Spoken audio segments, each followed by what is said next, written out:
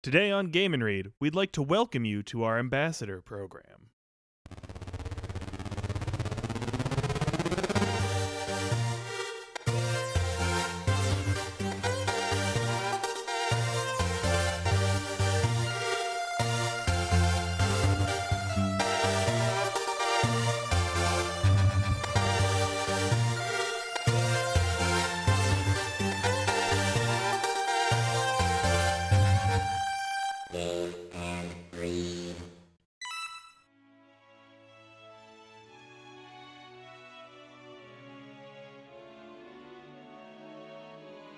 Hello and welcome to Game & Read. My name is Peter. And I'm Erin. And we are here for another episode of Friday Reads. It is April 9th, 2021. The only day of this it will ever be, as the saying goes. That's my saying. That's Peter's saying. It's wise and it's... You know, that's one of the first existential thoughts I had as a child, is that every day is the only day with that date ever. Friday Reads is not about Peter's sage existential dread, but is about the things that we are playing and reading as we head into the weekend. So we're going to give you a little update on the games and the books that we will be playing and reading, and offer some recommendations, sometimes based on anniversaries, sometimes based on feeling, sometimes just because. Sometimes based on existential dread. Sometimes based on some existential dread. But not this week. As always, you can find this podcast and all the others like it on pretty much any podcatcher. Please subscribe to us wherever you find us, and that way you won't miss any of our episodes. We're also on Twitter and Instagram at Game and Read.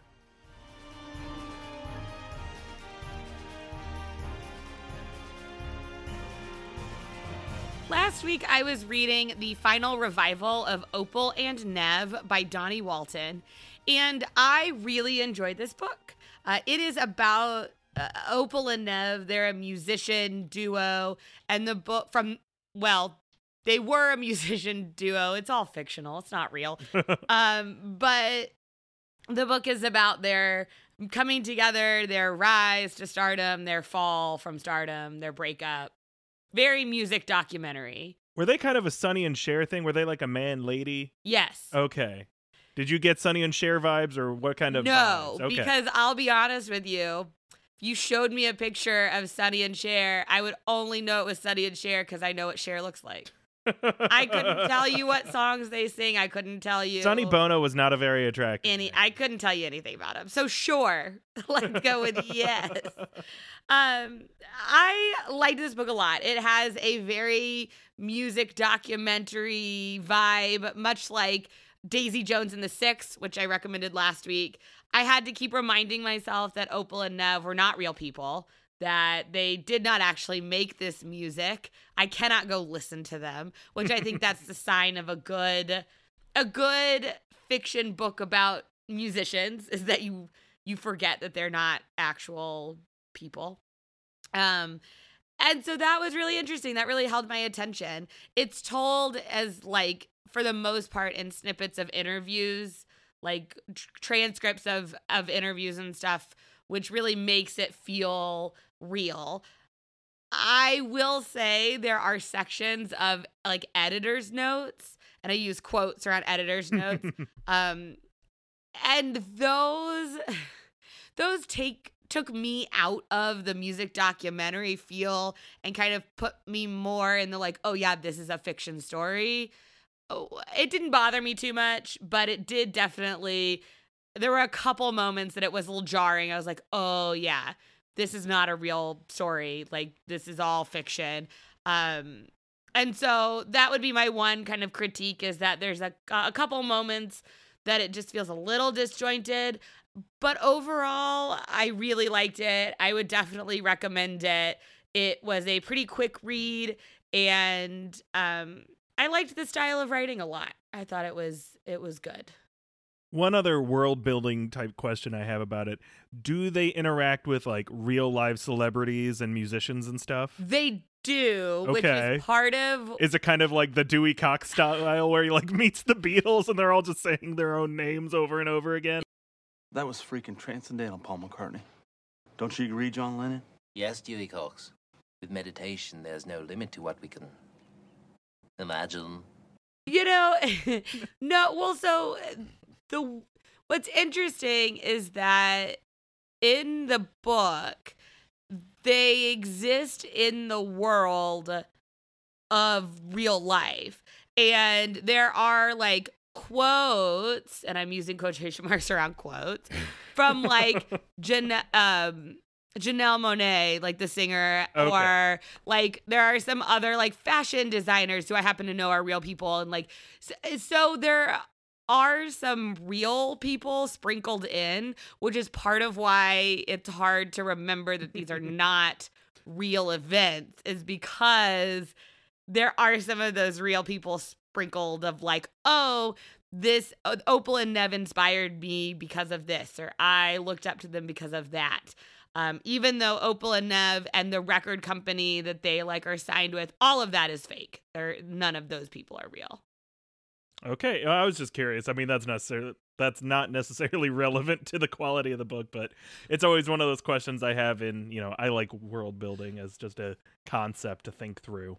Well, but I will say that it is done well to incorporate those real figures. It doesn't feel like they're just smushing them in there to make it feel real. Like, it feels very natural. It feels organic that those people are commenting on the story. And so I think that it could have gone very poorly. It could have felt really stupid, but it didn't. So that is my positive. Go read The Final Revival of Opal and Nev by Donnie Walton. Well, I'm glad you enjoyed your read. I did not enjoy my game, and I really, really regret deciding that I was going to try playing the Simpsons game this past week. I think this is the first time. So I'm sorry I spent $20 purchasing it. This is the first time I have only seen you play your Friday Reads game like twice. Yeah. Normally I didn't want to keep playing Normally, like the week we record, Peter picks his game, and then that week, like interspersed, there's usually at least like 3 or 4 days where I'm like hanging out and he's on the TV. This time I think it was twice. Yeah, no, it is twice. I played through 5 of the 16 quote unquote episodes. And man, I really had to push myself to get, because I was like, okay, I should just play a few more. This game, I mean, it's an older licensed game, but I think I was hoping that it would be somewhat enjoyable. I personally still enjoy the Simpsons game that preceded it, Simpsons Hit and Run, which is kind of a GTA style game where it's, slightly open world, or at least kind of has these small open world areas. And while that game's not perfect, I can go back and like enjoy it enough. And this game, there's not a whole lot there. It all kind of takes place around this idea that they know they're in a video game, so they're playing on like meta tropes about video games, to the point where when you encounter a video game trope, a little comic book guy image just kind of pops up and goes, "You discovered one of our video game tropes. Look, there's a bunch of doors you can't walk through, but they're just there for decoration. Ha ha ha." Which isn't funny when you're just like, hey, you're pointing out how this is a bad video game. That's hilarious. I'm so glad I never purchased this back in 2007 or whenever it came out, because I would have spent $50 on a truly terrible game that was just pointing out how it's a bad video game. And yeah, that would have really bummed me out as a 15-year-old. Better to waste $20 as a 29-year-old than $50 as a 15-year-old. $20 to me now is way less precious than $50 to me then. I mean, it was the same back then as well, but even more so. And, I could say some of the writing is at least as clever as The Simpsons was at that era. Like I mentioned in last week, they had actual writers from the show. But then when you hear those pieces of dialogue repeated 30 times because it's just like that incidental dialogue that bad video games like to just pepper in over and over and over again. It just like it drives you insane because you're just trying to figure out how to get through this poorly designed, really ugly, nonsensical looking level. Like, of the 5 levels I played, you don't go to any like notable locations in The Simpsons. Like, Springfield has a lot of very notable locations for big fans of the show. 5 levels, and you don't go to any. You don't go to any pre-existing places. You don't go by. Like, the hub is their house, so you go to the house, but basically you just walk to the door so you can go to the next episode. And in the 5 episodes, you go through a dream sequence. That's the Land of Chocolate, which is a callback to a fantasy Homer had once. You go to like a random logging camp. You go to a museum that's also got like a giant cave in it. I'm trying to think of anything else that like none of it rings true to like what you actually see in Springfield, which is one thing that the game prior to it, Hit and Run, actually did really well because you were driving around different parts of Springfield and there were a lot more clear icons of this show that, you know, if you're playing this game, you're probably a fan of. So it just really dropped the ball on everything. Like, every little bit of gameplay just felt awkward. Like, having this mediocre, like, fighting brawler combat when really it's also kind of, it's not even a platformer. It's kind of a get through very small puzzles. But the hardest part of the puzzles is trying to like maneuver the camera. Not the puzzles themselves. It's like it's like a Toad's Treasure Tracker, but worse. Oh, so much. Toad's Treasure Tracker is a great game. You know, this is just, it's so bad. And I guess I should have expected, like, because it is still a licensed game from this era. But at the same time, I was like, you know, maybe there's some redeeming qualities, or it'll be fun enough as somebody who really likes The Simpsons and really like The Simpsons even in that particular era, that I might enjoy, and there just is not anything. And so if you're ever morbidly curious like I am, this game is not worth your time, and definitely don't spend money on it because you will probably regret that.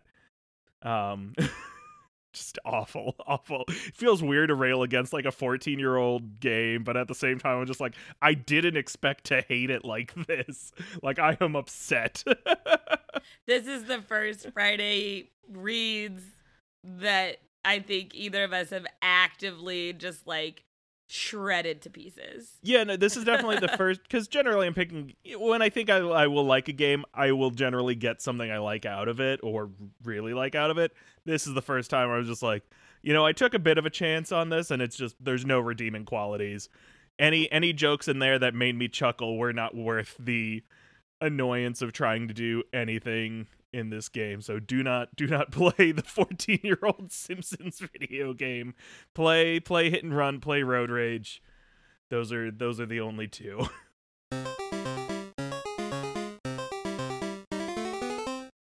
My Friday reads this week is The Hunting Wives by May Cobb. This was my, what month are we in? April? Yes. This is my April book of the month pick. And this is a book that appeals to all of the dumb parts about books that I love. So it's an insane premise. This woman moves from her fast-paced life in Chicago to a small Texas town because she wants to slow down, focus more on her family, blah, blah, blah, blah, blah. She becomes obsessed with one of the town's, like, wealthiest women, like, from a family who, you know, has a library named after them kind of style, like, small town princess, basically. So she becomes obsessed with her. There's also murder, dead bodies, mayhaps, and maybe cheating on husbands secretly. It's insane. Small town drama. It's small town drama, which of course I cannot resist small town drama, especially Texas drama. You bribed the chili cook-off judges. And not only is there small town Texas drama, There's murder. Like these are all the stupid things that I love about books. He was rammed through with a longhorn. I don't know yet. I actually think that the person who gets murdered is shot because it is called The Hunting Wives. There's a picture of a rifle on the cover. So, but anyway, so this book is, I've started it. It is not literary. It is not deep, but it is fun. And I need an easier read for my brain right now. Our next book club book is a little heavy, which I will probably talk about that next week or the week after. So I need something that's not so heavy. So this is my Friday Reads, an absurd Chicago to Texas small town drama murder book, The Hunting Wives by May Cobb. I'm in the mood this week for some hopefully actually casual fun. You know, I was hoping The Simpsons would be my casual fun. But this week I'm going to do some multiplayer casual fun. And this is partly inspired by the just now, like yesterday released Pac-Man 99 for the Nintendo Switch online service. This is a multiplayer Pac-Man game similar to Tetris 99 or Mario 35, in which you are playing through the game everybody knows and loves, Pac-Man, but as you do well, you are sending obstacles to 99 other players, and they're sending stuff your way, and it's a battle royale of Pac-Man to see who can be the last one standing. Are you all the same yellow Pac-Man, or do you get other characters or colors? So I've played a couple rounds of it, and I was looking at, they've got like the base game is free, so it's just the 99 version, and then for like $15 you can unlock like I guess a full Pac-Man game around it, and then they have skin packs for like $1.99 each, so you can play as like the Dig Dug Man, I guess, which is a little intriguing, but I don't know if I want to spend money on that. But we did just throw $20 down the toilet, so yes, but that was an experience of terribleness. But it's so you're really only looking at your own screen, and then you see kind of the little bubbles all surrounding your screen, and you can't really see what's going on in them while being able to pay attention to your own. But yeah, everyone's just playing the same Pac-Man board, and then things refill as you eat them up. So you're not going from board to board like you might in just standard Pac-Man or Miss Pac-Man. And it's all about trying to get like big combos of chomping down a bunch of ghosts and fruit and avoiding these things that people send you that actively slow you down. And then the way you lose is just, if you touch a ghost, boom, you're out. So you only get one chance, no multiple lives like the traditional game. But they released this after they murdered Mario. They got rid of that Mario 35 game. So I'm just, a little intrigued by it. And since I think this game will be a little bit on the shallow side, I'm throwing in another free-to-play multiplayer Switch game, and that I'm going to be trying out Ninjala this week, which is a ninja-based battle royale game by, what's the company? Gung Ho Online, who's previously well known for making the Puzzle and Dragon series. It's a very popular, casual puzzle game from Japan that I've tried a couple of times. I've never heard of it, but I believe you. Yeah, well, I think it's one of those games where it's just yes, they make billions in revenue off this, it's like the Japanese Candy Crush is my vague understanding of it.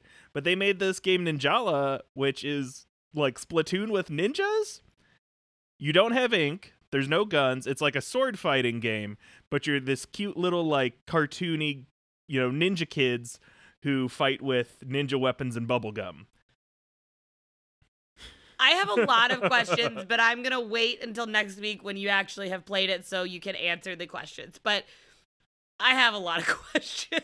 Yeah, I did too. It's something I've been a little curious about. I believe it's only out on Switch, and it came out last summer. And I remember just seeing it and being like, who's making knockoff Splatoon? But it caught my eye. I've been a little interested in it, so I'm going to finally give that a try.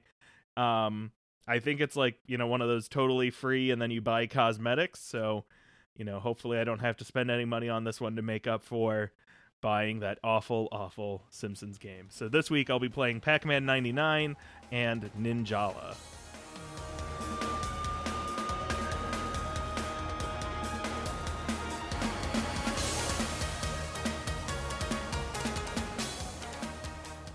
For my recommendation this week, I am going to recommend a Texas author. My Friday Reads is by a Texas author, so why not recommend a Texas author? Yeehaw. I am recommending Spinning by Tilly Walden this week. Not a yeehaw author. Not a yeehaw author. However, she's from Texas. Here's how, Kind of. She's kind of from Texas. I don't know if she calls herself a Texas author. I don't know if she does. However, I know her partially because of her book, but really because she was one of my brother's like BFFs in high school. So, which was in Texas. So it counts. Yes. I don't know that she would identify as Texan. Parts but- of Spinning take place in Texas. Exactly. There's a little Easter egg. If you know me and my family, my brother is in Spinning. And that is because Spinning is Tilly's memoir about growing up. She was a competitive figure skater as a kid. And so that's kind of the general focus, but it's also about her as a queer person, as an artist, about the complexities of identity and figuring out who you are and the consequences of identity and how other people perceive you. I really enjoy Spinning. It's a beautiful book. I love the art. I love Tilly's art style. I think it's really, really lovely. And the story, I hate to call it's a story but it's her story. Yeah. It's a memoir. So it is nonfiction. It's really compelling and just really, really well done. It was published in 2017.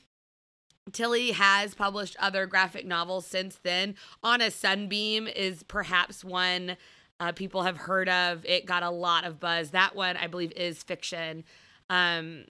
And Spinning did win an Eisner Award in 2018 for Best Reality-Based Work.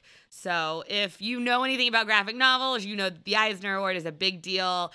And Tilly is however old my brother is, which is like 25. 25. So she won that award for her book when she was like, I can't do math. This is embarrassing. In her early 20s. In her early 20s. Okay, I blame pregnancy brain. Okay. Anyway, it's fantastic. So that is my recommendation this week. If you've never picked up a graphic novel, this is a great graphic memoir to start with. I will throw in a recommendation for blankets if you like graphic memoirs, but that might come up again later. I don't know. Anyway, my recommendation this week is Spinning by Tilly Walden. In my negligence, I forgot to mention a big anniversary that happened just like a week and a half ago, and that is the Nintendo 3DS has turned 10 years old. Originally released back in 2011. The 3DS had some ups, had some downs, and is now officially discontinued now that the Switch is the preeminent handheld and console Nintendo system. However, there were a ton of great games for the Nintendo 3DS. I was a fairly early adopter. I bought one the summer of 2011, kind of, with some extra job money from my summer job, and I got in there early enough that I have an ambassador badge. What does that even mean? Does that just mean you bought it? No, that means that the Nintendo 3DS was $250 when it came out. Pretty expensive. Yeah. And it sold like crap because it also didn't have any great games right off the bat. And so basically the Nintendo execs had a bit of a come to Jesus moment, and they lowered the price, and anybody who had bought it at the higher price, myself included, they got a little badge that says they're an ambassador in their game system, and a bunch of free games. So a bunch of like Game Boy Advance games, as well as a few other things to basically make it up for you. And it was probably a bit over $50, and they knocked it down to I think $200. 200 or $175, something like that. And so they made it up with those extra games, which I was happy to take because some of them were things that I wanted to play. Now, for this month, just because it's a big anniversary and there are a lot of games I like on that system, I'm going to be just recommending some of my favorite 3DS games. And today, my 3DS game I am recommending is Fantasy Life. I'm going to co-sign this one. Fantasy Life is I'm gonna call it a cozy action RPG from Level 5 Games. And in this game, you play a cute little fantasy person who takes on various fantasy jobs.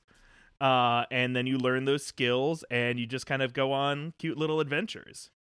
I think we've talked about this before, and I think I'm going to steal something, but it's definitely for people who like Animal Crossing but want more direction, aka the type A personalities like your girl me. Fantasy Life is awesome because it's like it can be open world, but it also can give you very like concrete, like this is what you're working towards. These are the things that you need to do. It's great. Yeah, I would say it definitely has some overlap with Animal Crossing. Big difference, obviously, you're not developing a town. You're not like collecting cute little villagers and stuff like that. And it's less about, say, decorating and visual aesthetics like Animal Crossing really can be. But it has a similar vibe in that it's like, do you want to run around in kind of a low stakes, mostly non-threatening world and have very simple controls and just kind of have fun with it? That's why I called it like a cozy RPG, is because it's just like, it's a chill game. You know, even like the big monster fights you can get into, it's just kind of like, I'm hitting him with my sword. Here we go. I'm going to get this big T-Rex guy. And it's just, you know, very chill and fun. And not all the jobs are just like combat jobs. Most of them are like a fisherman or a chef or a seamstress or an alchemist. Yeah, like there are a lot of just like fun, just kind of side jobs you can do that will like help you make gear and help you make different things. And then they've got quest lines for all the different jobs. And it's just a really nice, enjoyable game. A big perk at the time, because I know you got it, I got it, and my little sister got it, so that we could all play locally together.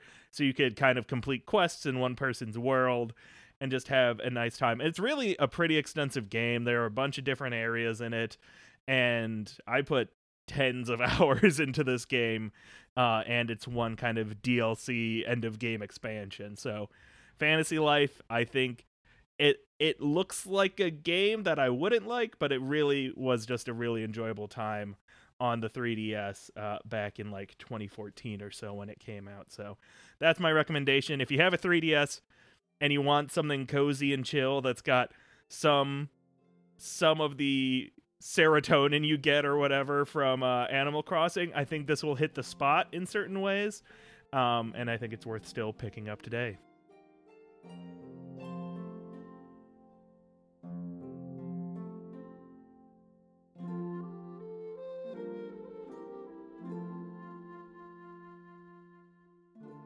That's all we have for this week's episode of Friday Reads.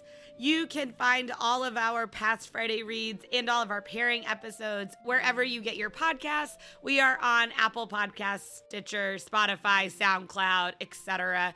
Go subscribe, keep up with all of our episodes. You can also find us on social media. I'm on Twitter at GamingRead, and we have an Instagram with that same handle. I am on Twitter at BookishTextPat and on Instagram at A Tale of Two Shelves. Our intro music was written and performed by Avery Murchison, and there's a link to his Bandcamp in the episode description. Thanks for listening. We'll see you next time.